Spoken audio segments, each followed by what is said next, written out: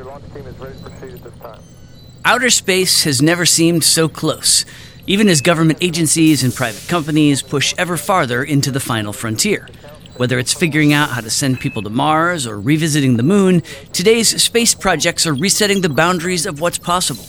And space project teams need to navigate extraordinary complexity with precision. So strap in, because today is all about exploring these initiatives in 3, 2, 1, 0, and liftoff.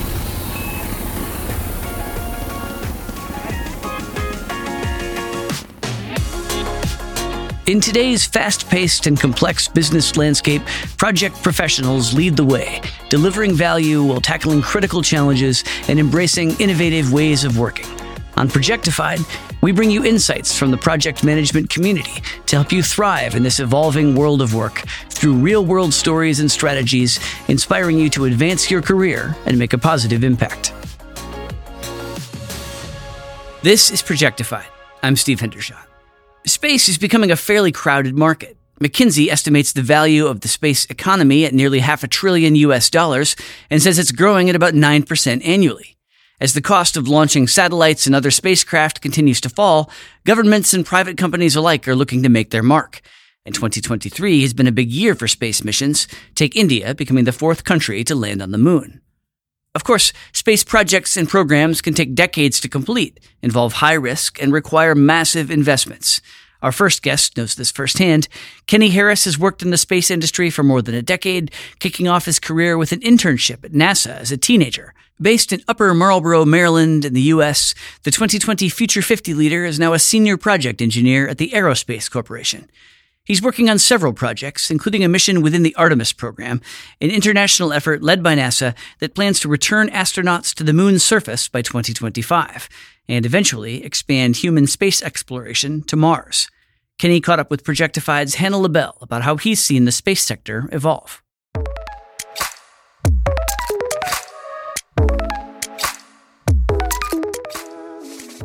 Kenny, the last time you were on Projectified, you were mainly working on satellite programs.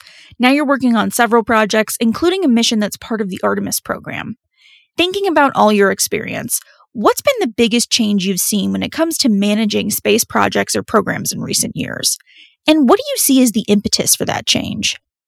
The change I've seen is when it comes to even science-based satellite missions, there's specifically ones that are in low Earth orbit or any orbit that's relatively close to Earth.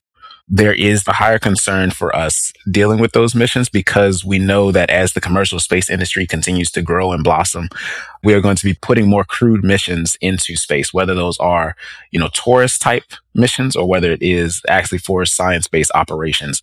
We know that those crewed missions, in most cases, will have to move through our low Earth orbit, which is already cluttered with a lot of debris and things of that nature, decommissioned satellites from many nations, not just our own.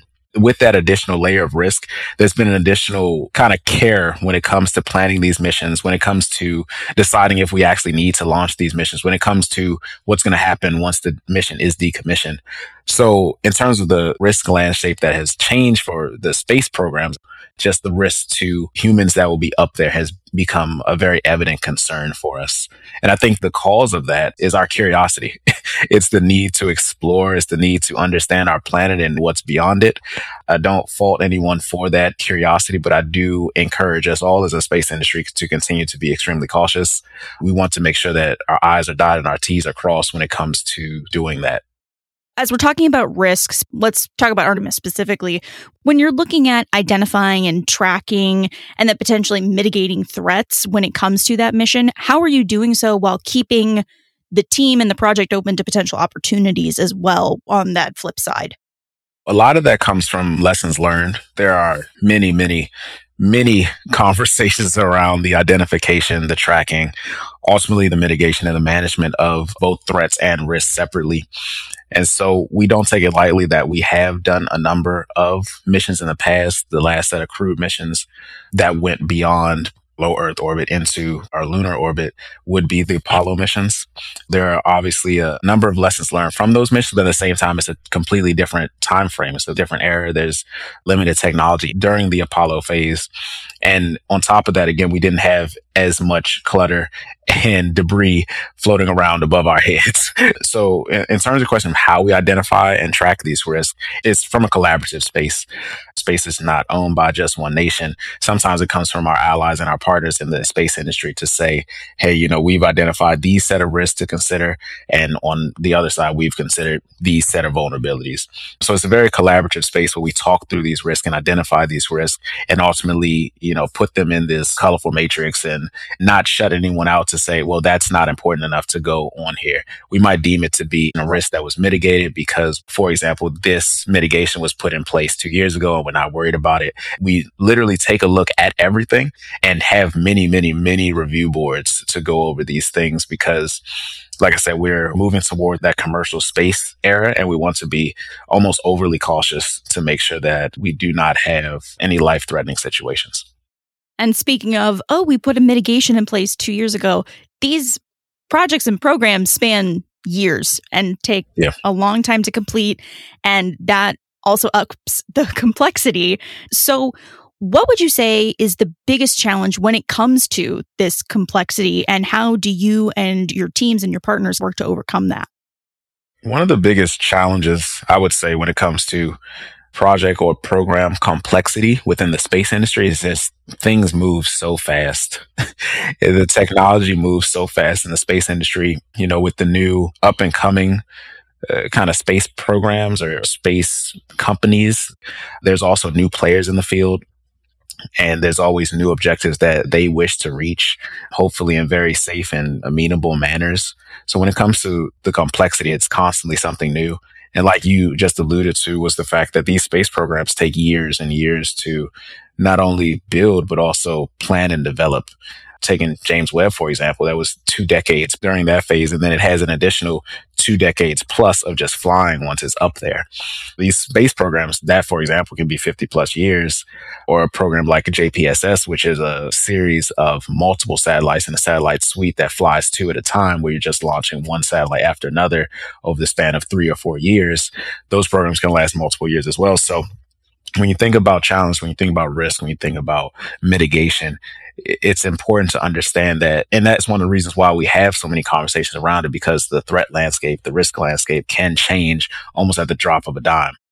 Speaking specifically about innovation, how do you and your teams really approach that? And how are you testing, vetting whether some sort of innovation, whether it's in a workflow, whether it's a piece of technology, is ready to incorporate in something that is going to take flight and go to space? It's through collaboration with our scientists and their teams. So what typically happens is our scientists and engineers get together and have these crazy ideas. And I enjoy using James Webb as my example for most things. So scientists and engineers have this crazy idea to say, hey, you know what we should do? We should look back 13 plus billion years into our universe and study infrared light. And engineers and scientists go away and say, how can we do this? Will it be a set of 3 instruments, 4 instruments, 6 instruments? And throughout the project lifecycle, we either scale that up or scale that down based on the limitations or the variables that I talked about earlier. The fluctuation in the space industry, new and exciting ideas that might come out, or limitations, whether it is that, okay, well, we talked it through, and to be able to get this functionality with James Webb, we'll need to have 2 additional instruments, but we can't do that because now the rocket weighs too much to actually put in space. And these are some of the trade-offs that we talk about when dealing with innovation. It has to have the right timing. There's been several situations on several missions that I've had where we have this grand idea at the beginning in the development phase. And then when we get down to actual implementation, risk analysis, how the instrumentation would function, how much power it draws from the satellite, we have to scratch the instrument because at that time, we realize that we can put this instrument on another mission that goes up and make the one that we're working on that much better.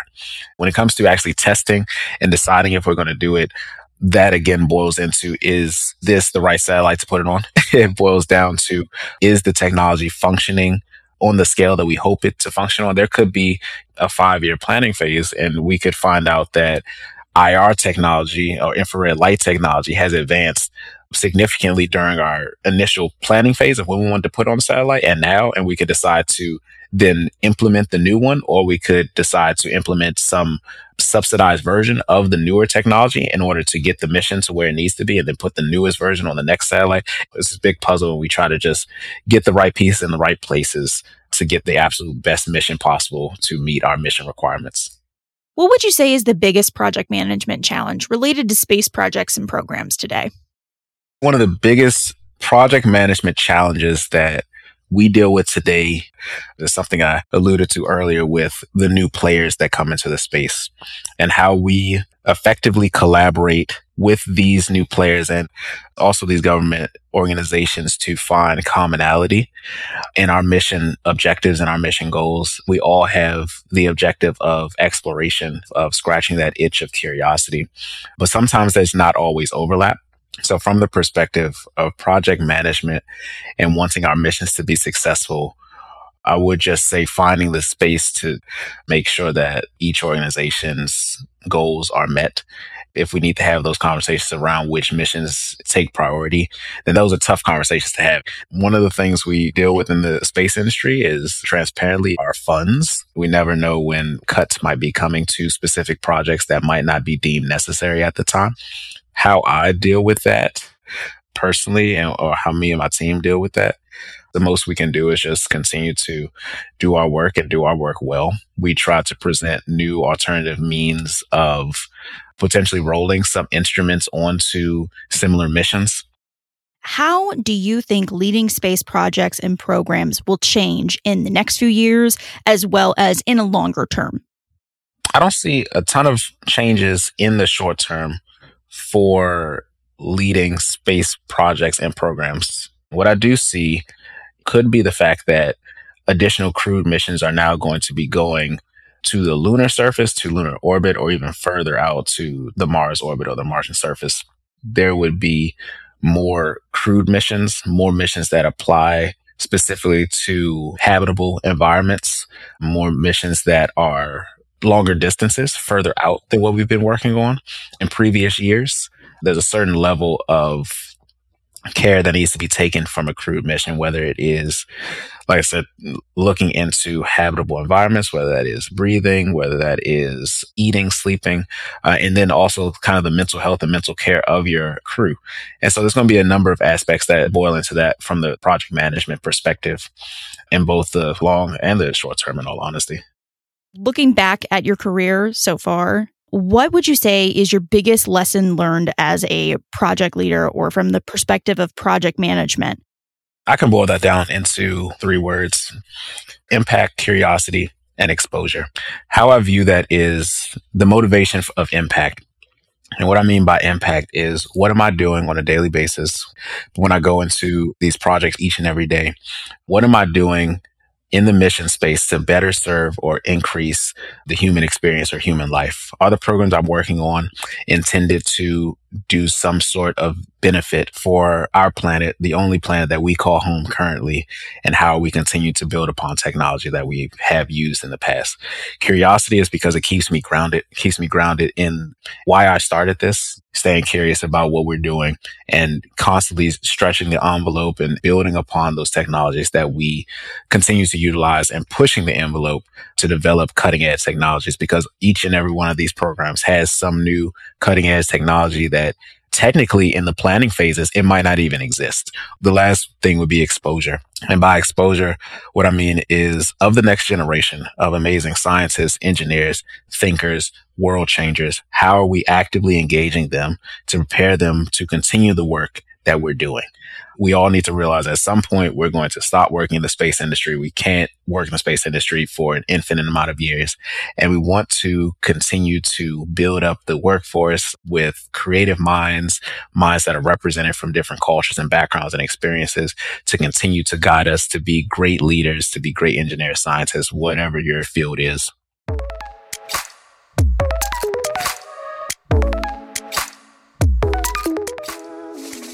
We've heard how space projects can span decades, and that leaves a lot of time for teams to contend with change in the space sector and in the tech that's available for projects.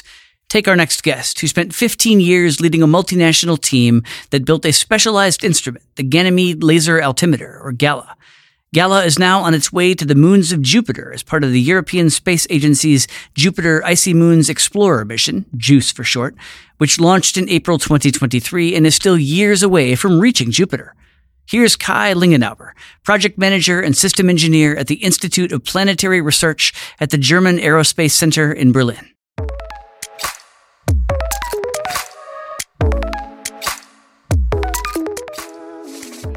Kay, we know that space projects span decades. In fact, you've been working on the GALA project for a large part of your career. I'm interested in what brought about the initial idea for the instrument.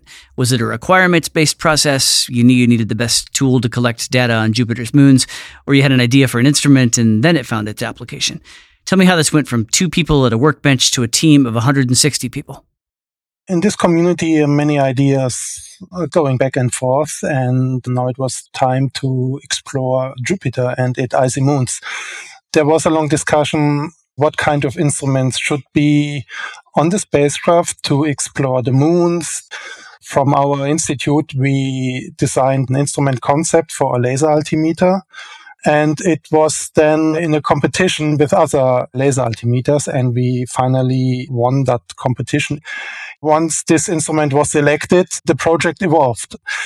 When you have an instrument like this, which is basically starting from scratch with first ideas and numbers on the back of an envelope, in a few years you have an iterative design process with all the team members coming on board, and you go more and more in detail to have the final flight instrument on the spacecraft, which basically then took from 2013 to 2021 until we have delivered our instrument to the spacecraft, where it then was integrated on the spacecraft and tested together with all the other instruments. How much does the instrument change over those 8 years? Because obviously the team gets bigger and then you go through the entire development process and the rigors of making sure that this will hold up through the mission. Yeah. Does the development itself happen according to plan at that point, or do the addition of all those people and the innovations and ideas and collaborations change the scope of it? In space, you have severe constraints on your budgets, and budgets in our business are the mass and the power and the volume and the data rate. When you are developing the instrument, you cannot double the mass because it simply cannot be accommodated on the spacecraft, and you cannot double the power you want to use on the instrument. On the other side, we are constrained by the science performance that the instrument has to deliver. We have to bring a certain laser pulse energy for this type of instrument. The diameter of the telescope has to be on a certain size, and many other technical issues.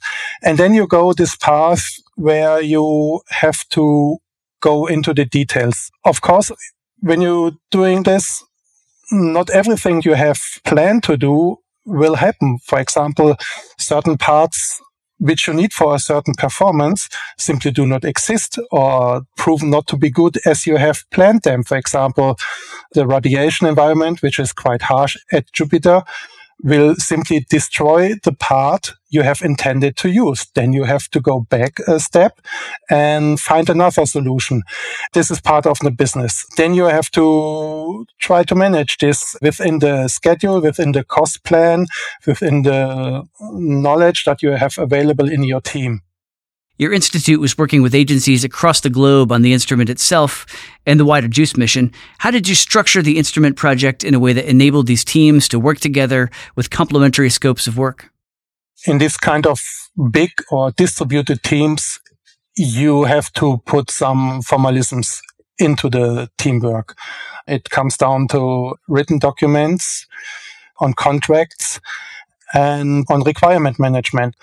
When you have an instrument like GALA, which has basically about 3,000 single requirements coming down from a top-down approach, you have to manage this and have to carefully watch when one partner of your team intends to change a parameter of the receiver chain, of the receiver electronics. You have to see whether this impacts on the instrument on an upper level. And you have to check, of course, whether this is feasible with our Japanese partners who are designing another part of the receiver electronics. This is a back and forth, and from my position, you start with an overall list of requirements that covers the whole instrument, and then goes down in very details of the various subsystems which are built by the different team members. It's about requirement management and configuration management, which sometimes does not work as you plan because the procedures of these partners are not always the same. You have to incorporate the knowledge about the working culture of the teams. It needs some time to find the way with the different partners, but at the end, it works quite well. Did you negotiate any of those requirements, or is it more you take what you're given from these stakeholders and just find a way to harmonize it? We have, of course, to negotiate these requirements because as the leading institute of the instrument, we had to tell our partners what we expect from them. And of course, they told us not everything from our wish list will work. We have to adopt something simply because they cannot do it or the technology is not as good as we intended to have it. So it's a negotiation. In these space projects, you have to keep in mind that you have a very fixed date at the end. The launcher, the rocket, which puts your spacecraft into space, needs to start at a certain date, or the next launch opportunity may be 2 years later. What were some of the steps you took to ensure that the cross-collaboration between your team and teams at other agencies got to where it needed to be for project success? I think this is quite typical as for every team. When you work together for quite a time, you have good times and bad times. The trust within the team gets better and better. When you do the management quite well and when you convince the team that you trust them as project manager. Another important point is transparency. When you try to explain to all the partners what is the goal and what is the difficulty in that certain project phase you are, and you openly explain them, we are, for example, under schedule pressure and we have to hurry up and we have to speed up in order to achieve the next milestone. All the partners see that the whole team is working together, then it's very beneficial. I find this really interesting. There are really 3 projects that define large parts of your career. One of those began before you started working, and one of them will continue after you've retired. From a project management perspective, it might be hard to form a full picture of how you should iterate your practices from one to the other. How do you make sure that you're staying up to date and learning what you need so that your projects run the way they should? When you start working in this field as a young professional or as a starter, you learn from your colleagues. You do not design a complete instrument, but you build, for example, parts of the instrument. You learn a lot. And for the next mission or instrument, which comes a few years later, you can use what you have learned. The teams in which you are working in this space business are very large interdisciplinary teams. So there are different kind of expertises in these teams. For example, a mechanical engineer, an optical engineer, commercial guys, other project managers, and so on. To be successful, you have to work in an organization where it is usual that older team members or the senior staff teaches all the junior staff. It's part of my job now to teach younger people and to share my lessons learned in terms of science, technology, and even project management and project organization. And because, as you said, it's mathematically not possible to gain so many lessons learned by your own when you do only a few projects in your career. So you have to rely on your colleagues and how your institute and your organization works and transfers the knowledge from one generation to the next generation of staff and employees. Space isn't the only sector with complex projects. How can all project professionals do a better job of managing complexity? My advice for complex projects is that you have, first of all, a good team, which covers all the needs in terms of knowledge and team size. Next is that you have to do a good analysis of your risks and you have to track them. In my projects, of course, when you start a project, sometimes it's not clear how you want to design a certain part of your instrument and whether the technology is ready or whether you have to do a late redesign which scrambles your schedule and your funding. So you have to be honest to yourself, write down the risks and be transparent to your boss, to to your funding agency. Thanks for listening to Projectified. If you like what you heard, you can listen to more episodes on your preferred podcast platform or visit pmi.org/podcast. And please subscribe to the show and leave a rating or review. It's always great to hear from you. Hope you can join us next episode.